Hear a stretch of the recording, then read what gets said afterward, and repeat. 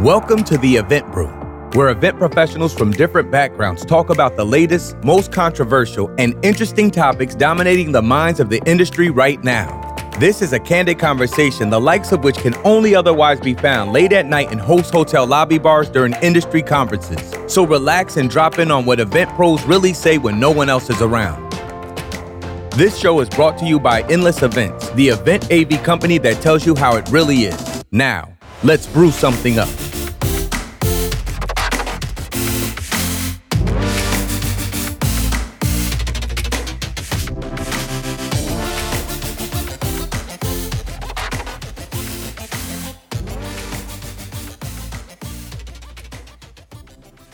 Welcome back, everyone, to another episode of EventBrew. This is Will Kern from Endless Events, joined by Nick Borelli of Borelli Strategies, Dustin Westling of One West Events, and Thuy Deep of Hot Rock Creative. Did I get that right this time? 2 out of 3. Because I'm on fire. I feel energized because I got my cup of chai latte ready to go. What do you guys got going on in your cups today? This is recorded. Let's start with 2020. Let's start with corrections corner for Nick. No, that's okay. I definitely used to have a consultancy called Borelli Strategies up until recently, so that's definitely. Oh, yeah, that's right. Yeah. Whoops. Well, we'll re-input this episode into the past. Yeah, it's fine. Just kidding. Nick's at all seated now. Yeah. Perfect. I'm so used to saying it because you make fun of it so much whenever we would do the show. I mean, I'm just happy to not hear it anymore, frankly. I mean, it was fun, but the name was just no fun saying. Yeah, so that's great. I'm drinking sparkling water, and it's got caffeine in it, so it sort of counts. Wait, like explain. Keep caffeinated going. Sparkling water is that's caffeinated. It's just soda, isn't it? Yeah, I guess it's sparkling ice, sparkling water with caffeine. I don't know. I mean, it's not Monster. Is it soda or is it water? I feel like it's not just a Monster energy drink. A sparkling water with caffeine in it. That's a brand actually, name. there are sparkling waters that are caffeinated. I've had. Yeah, some. I'm drinking one. But it's not really soda. It's just.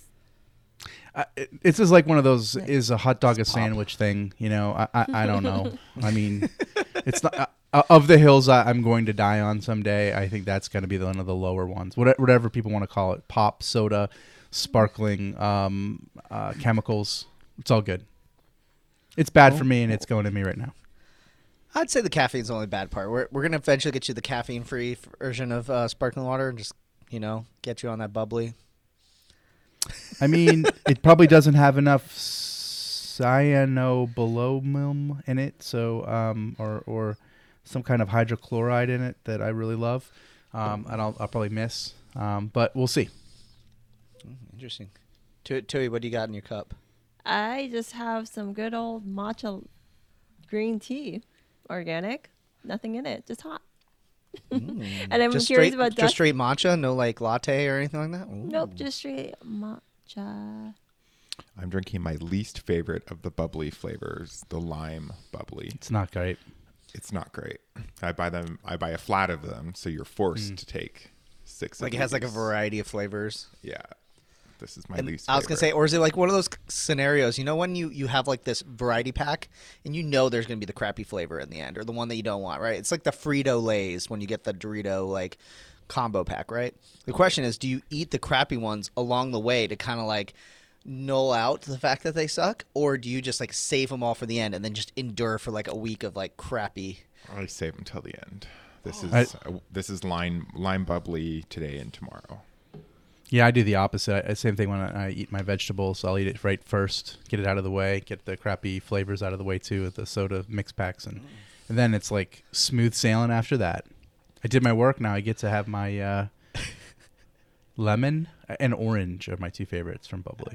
I'm just imagining Dustin like taking a knife to the bubbly and just like shotgunning all the lime bubblies like right at the beginning. Like he gets they have the pack, caffeinated bubblies now too. Gotta get down.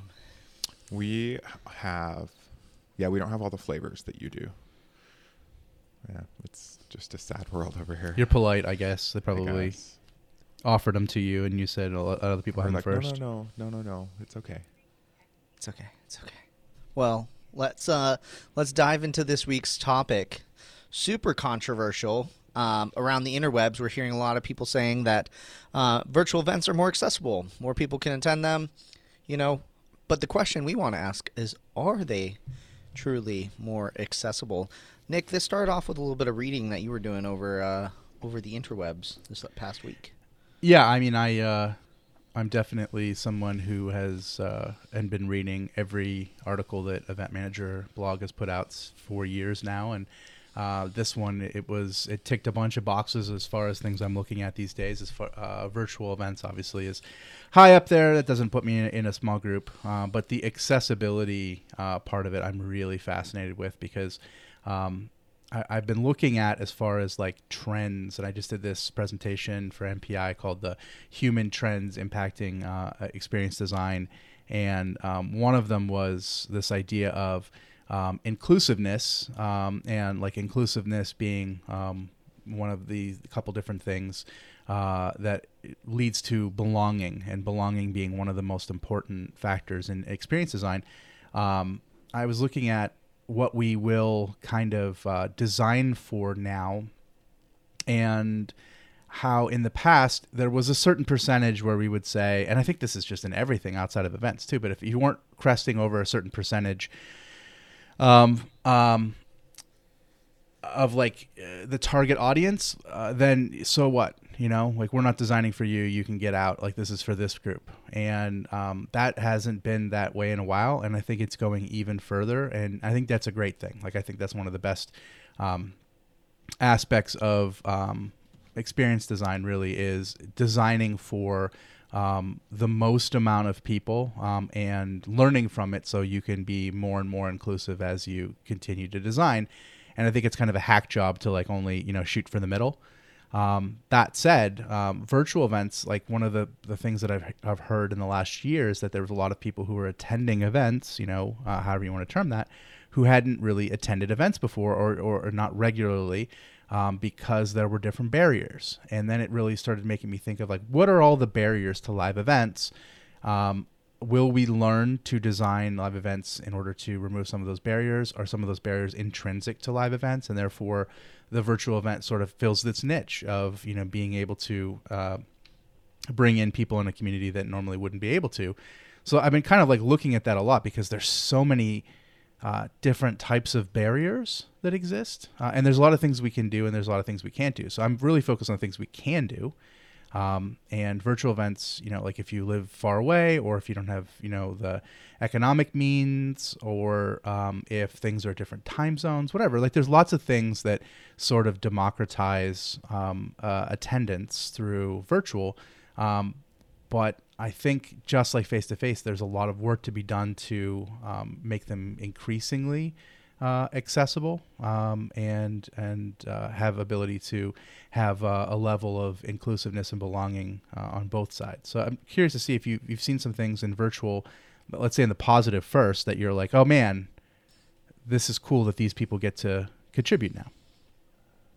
I think one of my favorite stories was I was producing a virtual event back in November, and an attendee sent us in a message and said, I've been producing this in person, out there retreat in the middle of nowhere for years, and the person said to me, hey, thank you so much for putting this on and doing it virtually. I've never been able to attend one because I'm in a wheelchair. We go to these like super remote locations that it wouldn't be ideal, right? And that was just so cool to be able to think about that we were able to give the summit kind of experience that we had done in the past, this like life-changing experience. It was also life-changing for me when I attended it, that they then ended up being able to experience it. And that was super duper cool. And I felt like that wouldn't have been necessarily possible unless like we had really gone out of our way to like really design this really smartly to be able to allow that. That was just one small example, obviously, but not the total on there. Thuy, Dustin, what other examples do you have? Yeah, I think the accessibility thing is, and we're going to flop back and forth between inclusivity and accessibility a little bit. So yeah, that's my bad. I butchered. Yeah, inclusivity, accessibility. Yeah, similar topics, but not the same. Yeah, but I do think on the note of accessibility, I think that this is such a game changer for attendees that don't have the ability to get up and go, or for a number of different reasons. And I think that's just one small part of this, but yeah, you've got, you know, that person in a wheelchair, and then there's a myriad of other reasons why people can't physically or mentally go and attend an event. And now having that opportunity is quite incredible, and probably shining a light on a part of the population that maybe we weren't really working that hard to get them into our live event. And I think that and I say this carefully, I think that we weren't working hard for them to be a part of our event because it was hard and it added a lot of expense and a lot of challenges. And now that barrier's gone, and that is good. And I think maybe to one of Nick's points, you know, as we go back live, and for those events that choose to go back live, I think there's going to be more pressure to do these things because now we've opened it up and made it accessible. So we're going to need to work really hard to make the live version just as accessible in the future. I mean, Thuy, so when you look at partners for events, and you're trying to determine like who to work with, do you consider like I don't know, do you ever like call upon any of their experience to determine if like there's things they can do when they contribute to their events that add a level of accessibility? Because I think about that all the time when it comes to like maybe rentals, you know, like is there an aspect of rentals that actually would make venues more accessible? Is that something that they could have as like a line of what they do, especially because I'm trying to figure out how ways to make rental companies have a brighter future, or like other vendors that you think of that would like really like aid that in the live events?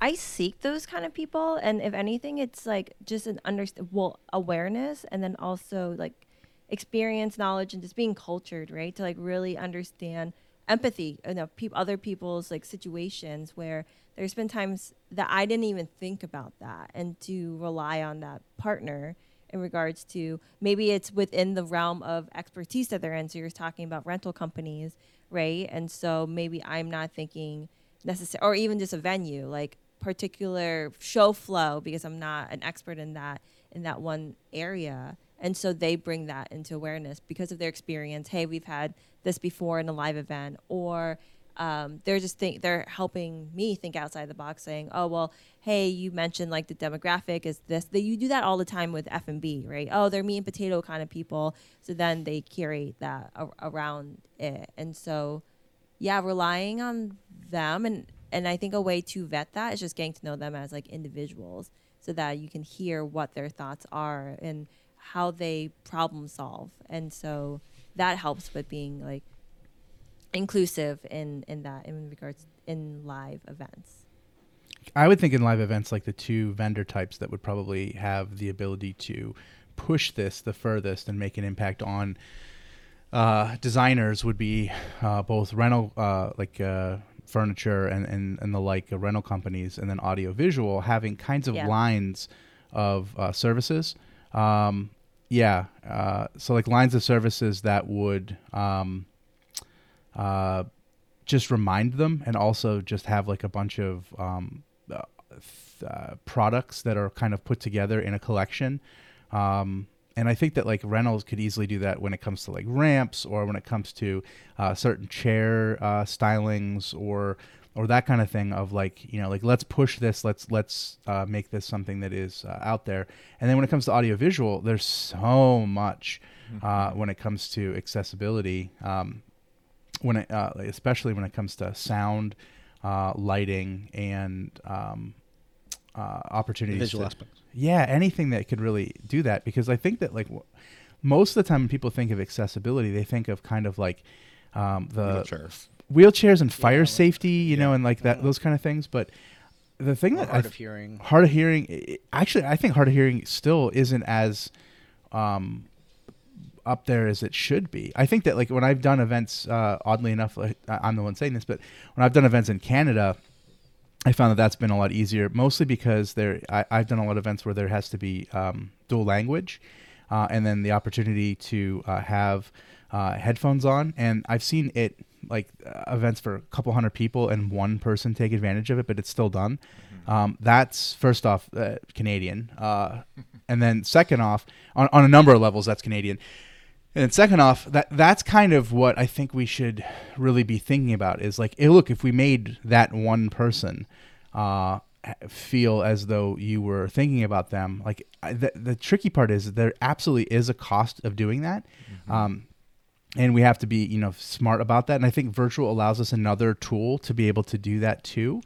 I think that I've seen it even in retail, right? Like, so like I listened to this over a loudspeaker this weekend, and it like really kind of messed me up a little bit. They're like, you have to wear masks in the building, which I'm like, of course. They said, however, if you're someone who doesn't like to wear masks, and I was like, wait, that completely stopped my track. I'm like, why are we addressing? Wait, what? Yeah, right. Like if because that's an American thing, right? So if you're someone that doesn't like to wear masks, that's okay. We have all of this contactless opportunities for you to pick your stuff up and delivery and this and that. And I was thinking, like, what a nice way, I guess, and actually it's pretty legit, whatever, like all the people that say like they have, I shouldn't say it, people that have health issues, that make the mask wearing is difficult. Great. They provided an opportunity for that as opposed to just saying like mask or, we're going to, publicly shame you. They thought ahead and thought of a design and said like, look, this is an alternative. And I think that like, look, the hard of hearing thing, like we could think about this, is the design of it very tricky and expensive for, maybe you've done it once already and you know this, and there'd be like one person. Maybe it is. Maybe then you do it in a virtual realm, and then there's some kind of automated tool that is more cost effective. Not the same experience granted, but at least it is an overture, towards accessibility and thinking of that person as valid and their experiences as something to design for. So ultimately, I think that like we need to think about like even small groups within our groups as just as important as the large group. And I think that that's the biggest change I've seen when it comes in like human trend to design, is the fact that like it doesn't matter if you're the majority or not. Everyone has to have some kind of footing that is thought for.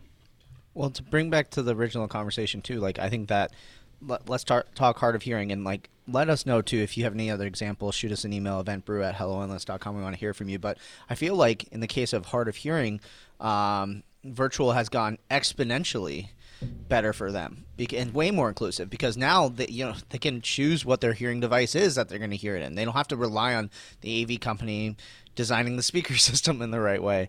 But also too that like, let's say for example you need captions. Well, before, if you needed captions of the event, they would either have ASL interpreter or you have to put captions on screen or something like that, where like now technically you can use like an automated tool to at least get you, we all know these automated tools suck, but at least like 80% of the way there, I'm sure, which is better than nothing that your organizer might have done in the past. So I feel like for hard of hearing, definitely inclusivity has gone tremendously up. But I'd also love to know if I'm wrong. So feel free to email and let us know. You have to believe, though, that the technology is going to catch us up. And, one of the issues I think we face with accessibility is that I don't know that everybody out there that should know what all the accessibility issues are know what they are. Mm-hmm. And I think that, as a community and as an industry, the more educated we get as to what some of the barriers are, the more pressure can be put on finding solutions for them, because the solutions are out there and they don't have to be expensive. And it's, and maybe this push to virtual will help with that. Maybe once we start retaining that audience in a live format again, we're going to say, okay, well, all these people, were attending our events prior because they could. Now we need to find a way to get them into a space live and put the pressure on the tech companies to make it happen. Because I think the solutions are actually quite simple for a lot of these things. Just as lack of awareness in some ways. Total lack of awareness, and I think a lack of demand, because I think those people that have those accessibility issues have just chosen to sit it out instead of coming and risking being uncomfortable or risking the flashing lights or the fog or all the other things that that can be compromising for them. And I don't think the demand is there. And, this could create a demand where we didn't see one before. Speaking of fog, I thought this was really interesting what you posted in the chat. I didn't know this existed on here, but Dustin, you maybe want to talk a little bit about this kind of a warning that you saw on here. I've never heard of it before. Which one? You have on here the warning that you posted, and it says the use of fog machines, any other chemical smells may be inaccessible to individuals with multiple chemical sensitivities or idiopathic environmental intolerances.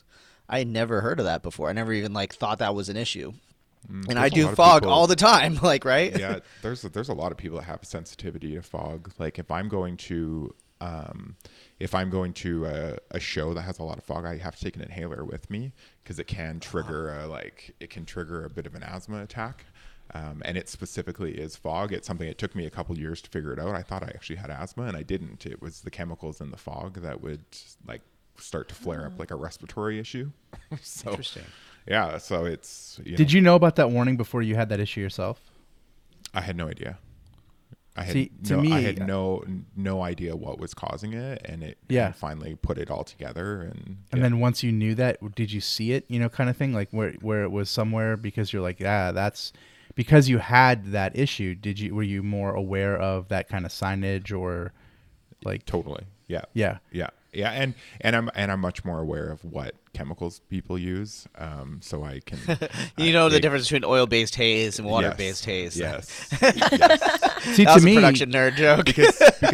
because there is, there's a lot of garbage you can put in the air, and there is better solutions. And like most things, the cheap stuff is not great, and you can insist on better quality product.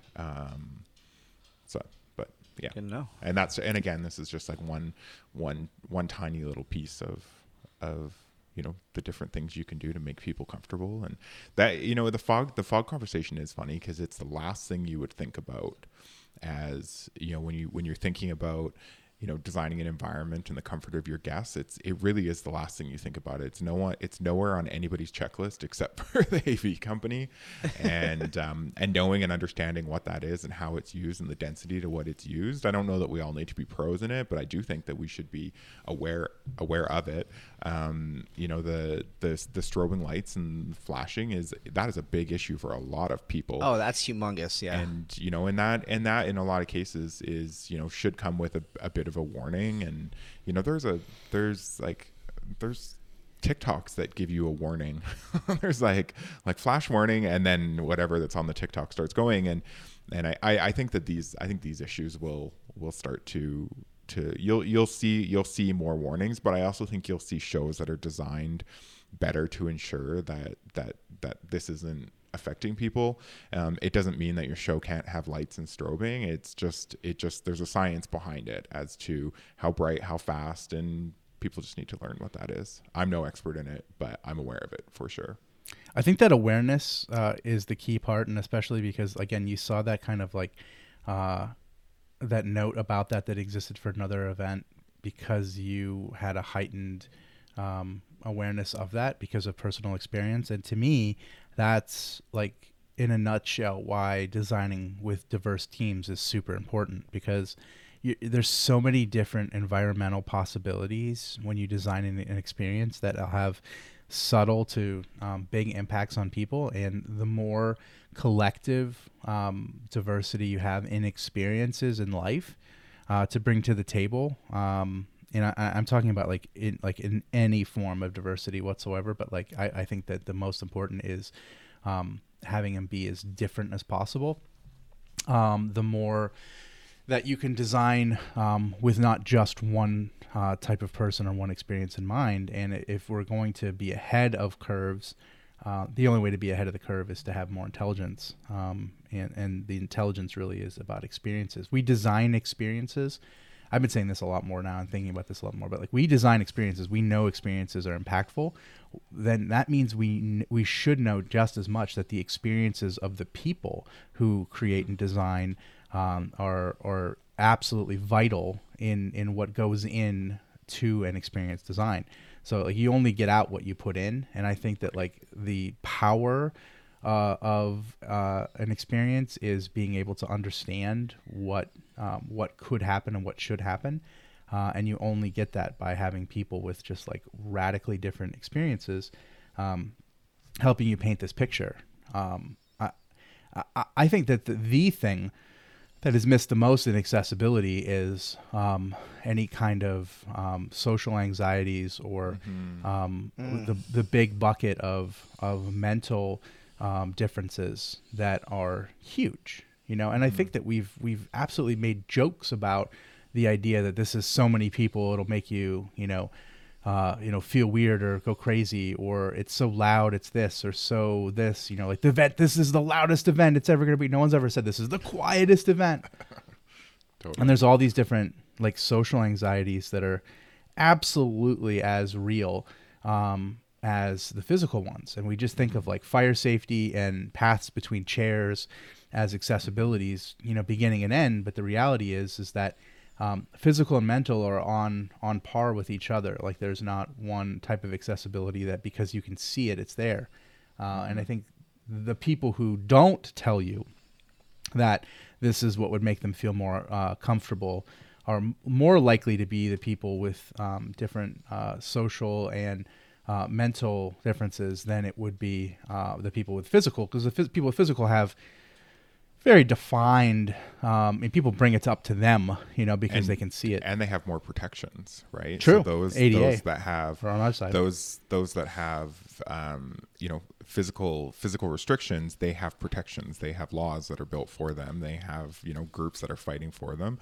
Those that have some I think especially some social anxiety or have some mental blocks that keep them from enjoying something the way we enjoy it. Like who's fighting for them, and who's educating us to make sure that we're giving them an environment that works for them. And that's something that will likely have to change. And without a study in front of me to refer to, I actually think that's getting worse.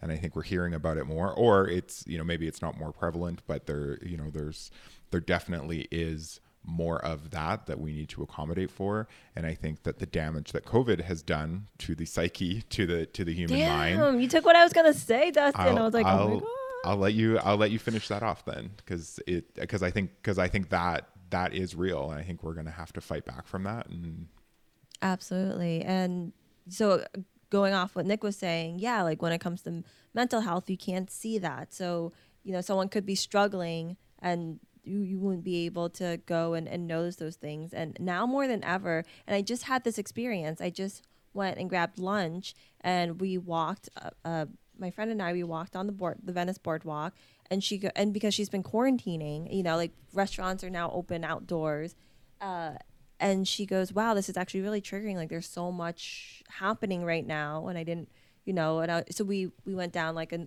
back alley, but I was like, wow, I didn't even think about that, to really consider like how she could be feeling, during COVID. And I feel like when people start coming back to live events after, or actually not even after, just during this pandemic, it's that we as designers need to think about those things and how we're going to implement and like safely bring everyone together, but then two, like how do we like respect people's spaces, and especially when it comes to COVID. Like that's something that I hope all of us start designing and considering, because that's definitely going to be a huge, huge well, if thing COVID taught us anything, it's that I think in general we need to design with a bit more elbow room, and to put it in in a much simpler way. Like I do think that the days of just packing things to capacity, I don't know that they're behind us, but I think there's something we need to start thinking about, because there's it's more than just fear that we're going to have an outbreak, because I think we're going to be beyond that, but I think that it doesn't speak to somebody's comfort level. It doesn't allow those that need a little bit more room to breathe. And I think having some spaces that don't have all the things that we were just talking about, like all those high sensory complications, like I think those need to become a commonplace, and I think they shouldn't be tucked away a million miles away from everybody else. I think we need to have respect for the attendees that need to get out of the throngs and can still feel like they're a part of the event. So so they don't feel like the one vegan at the. It's always it's always my go-to, because I've experienced it a million times. Yeah, I think about like even like let's say some of the big industry events, where like it culminates in this large networking event. That's where is it generally if it's in a big city? It's at a club. It's God. there's I don't want to call it out, but there was an event in 2020 that one of the offsite events was it was unacceptable. The amount of people they piled into each other, and it was just pre-COVID, and like it was not okay. Right. Back on inclusivity and accessibility, though. I mean, it is, in as much as like there's people who are. I think what we're bringing out now is that people have some trepidations around mental and physical challenges to experiences that make them not feel like they're comfortable, that they belong there, and designing a mono atmosphere, where there's just one opportunity, where there's not a white space or not a space to get away from this, or not a trigger warnings or signs or ahead of time, or opportunities at registration to have information about, and giving people examples. So make it easier to, actually give out those things. Like, would you take advantage of this if this was there? We could find out that, well, geez, no one's asked for it, but no one expects it. And I think that like, that's one of the things that is funny. Like Julius years ago, when I was at Event Manager blog, he was saying like, we're not going to say millennials want this, millennials want that anymore. That's stricken, because he was saying that like everyone wants this. These are the people that are willing to fight for it. No one wants a long line at registration. No one wants this. No one wants that. They'll fight for it. And I think that like the waiting for people to fight for it is kind of like a lame way to design, when we could like just pay attention and listen and actually that really should be our job, is right, anticipate those things and not think of it from just a statistical standpoint of like, this is only one person out of 100 in your whole audience, but instead like look at it as that's one person, period. That's a person.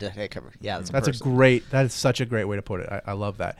Yeah, it's not that it's one person in this group. It is a person, and that person needs to be treated, with respect and with. And look, if we're smart enough, if we're good at what we do and we're actually creative, like truly creative, we'll find a solution to it. And I think that like virtual, what it is to me is it's one more tool. It's not necessarily the only tool, but at least we have more tools to potentially, bring more people in. Right. And I think today, if there's one person that is hard of hearing, there's probably 10 more.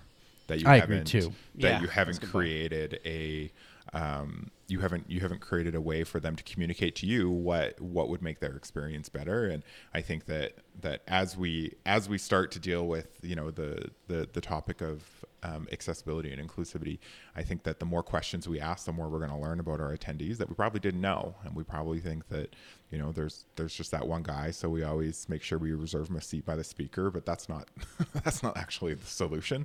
And I think there is probably a lot more. So I think as we peel this back as an industry, we're going to find that we can do our jobs a whole hell of a lot better with knowing who our audience is and asking the right questions beyond meet or no meet.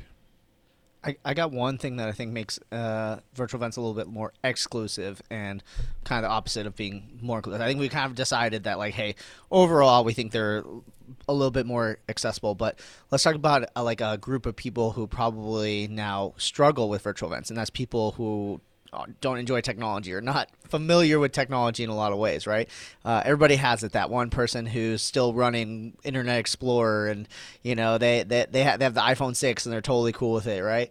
So the question becomes, how do we make sure that those people feel inclusive as part of the experience? Because a lot of times this really does have I think I noticed it very early when I was doing a webinar, I think in March, and I was like, okay, so I have a Google Doc where you can take notes, and then I have this chat where you can chat here, and here you can react to this and this and that, and they go like, this is just too much happening at once. And I realized I was like, I have to remember that like not everyone's a digital native like me, but like how can you make it so that experience is still enjoyable for somebody who is rocking the iPhone 6? Resources. Totally agree with Thuy. Communication. Here, if you need help, reach out to this person or this email address. Have the instructions. Alcida just did that recently, where they sent out just detailed information of preparing to be in that virtual conference. That was really helpful.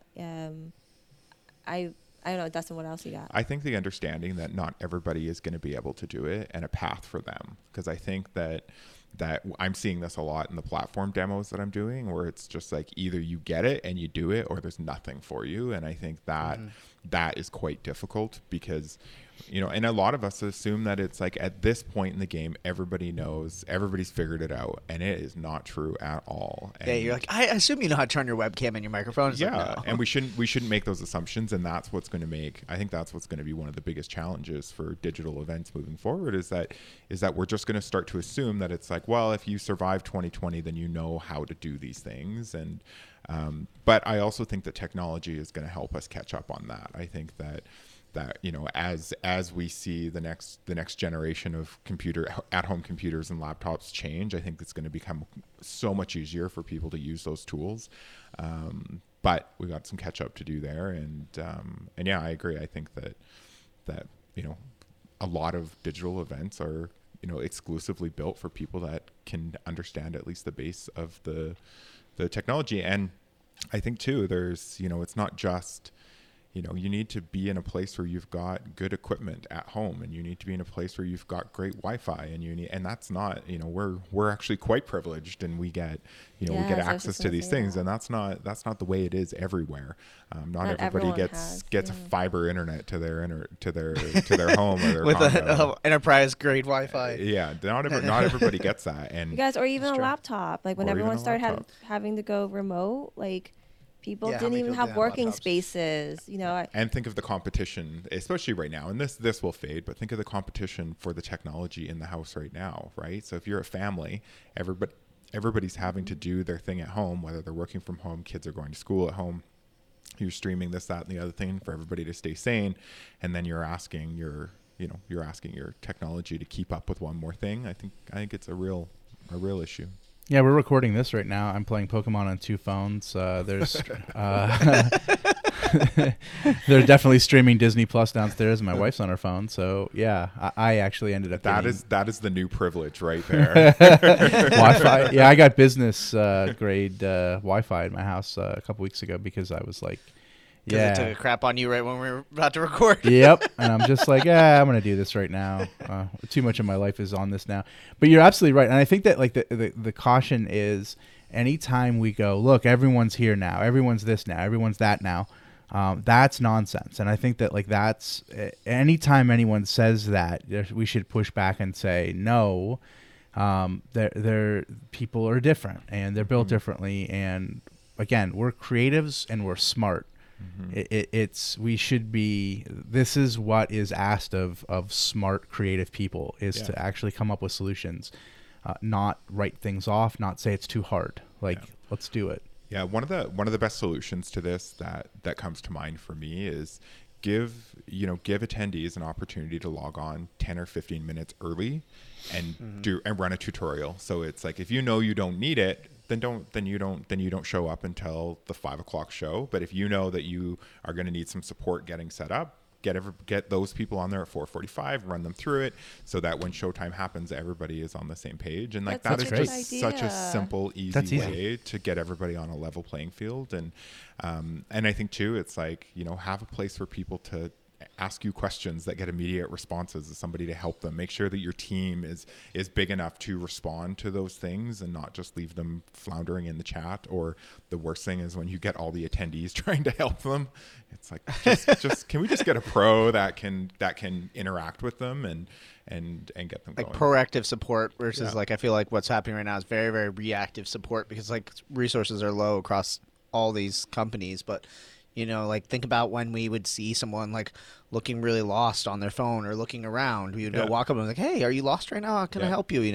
More in like virtual, you don't have that chance. Yeah. Well, that's the way hospitality's trained, right? They're trained to look at somebody and say, oh, they need something, and then decide decide how you can support them, whether they're lost, they need a drink, That's a plus on the side of face-to-face. You're absolutely right. The hospitality and the concierge style help is, I would say, so far right now of what I've seen, it's still superior in face-to-face, and virtual is a little bit of like, well, you know, we did this great. This UX is our hospitality. It's so smart, you know, and it's like, again, you're still basing your design off everyone's built the same. Like, you're not building enough opportunities for flexibility and opportunities for engagement and treating even one or two people. But I think when a lot of these technology organizations, like they're thinking about scaling, so their mind is always set on most amount of this, least amount of this.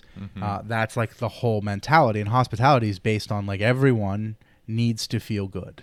You know, everyone is covered, and you know, like anything in like the Disney model. Like I always love the example of like at Disney, if a cast member sees you, you know, dropping your popcorn, they'll bring you another popcorn. You know, like that. They're trained to do that because hospitality is the experience, not the popcorn, or is the product.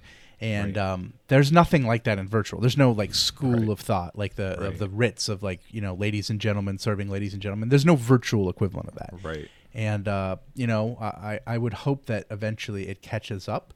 But I think that there is something to be said about face-to-face and being able to see people in distress and see people that like just the humanness of us. It makes it much easier almost to address it in the moment. Do you think that based on who is creating these events, so we're looking at more, you know, AV technology companies, do you think that maybe there is a deficit of that sort of hospitality training that event profs, you know, generally will come from or understanding of? And do you think that there's enough empathy in that group of people to really be successful and effective, or is there a bit more training that could be done there?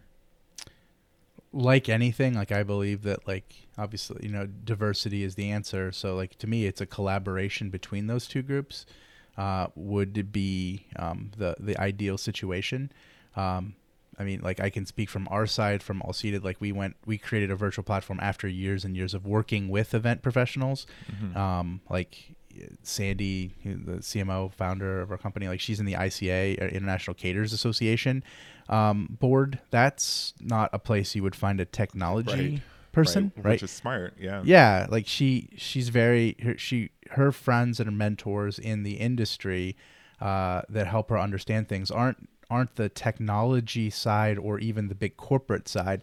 They're actually the hospitality and caterers and people like that, because the goal has always been to create something that, while not necessarily, you know, the fastest scaling product, but something that is filling in the gaps where the humanity isn't, you know, and that's why we're not like a broadcast style virtual platform. We're like more of a you know, trying to create this human thing again.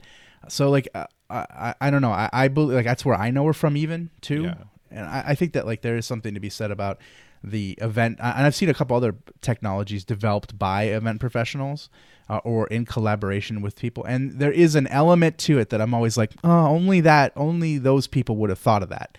And I think that if I was a technology company looking to get into this sector, I would definitely bring on some consultants and some hospitality-minded people in order to think along those lines, because we just get humans, you know, in a way that the tech people sort of don't.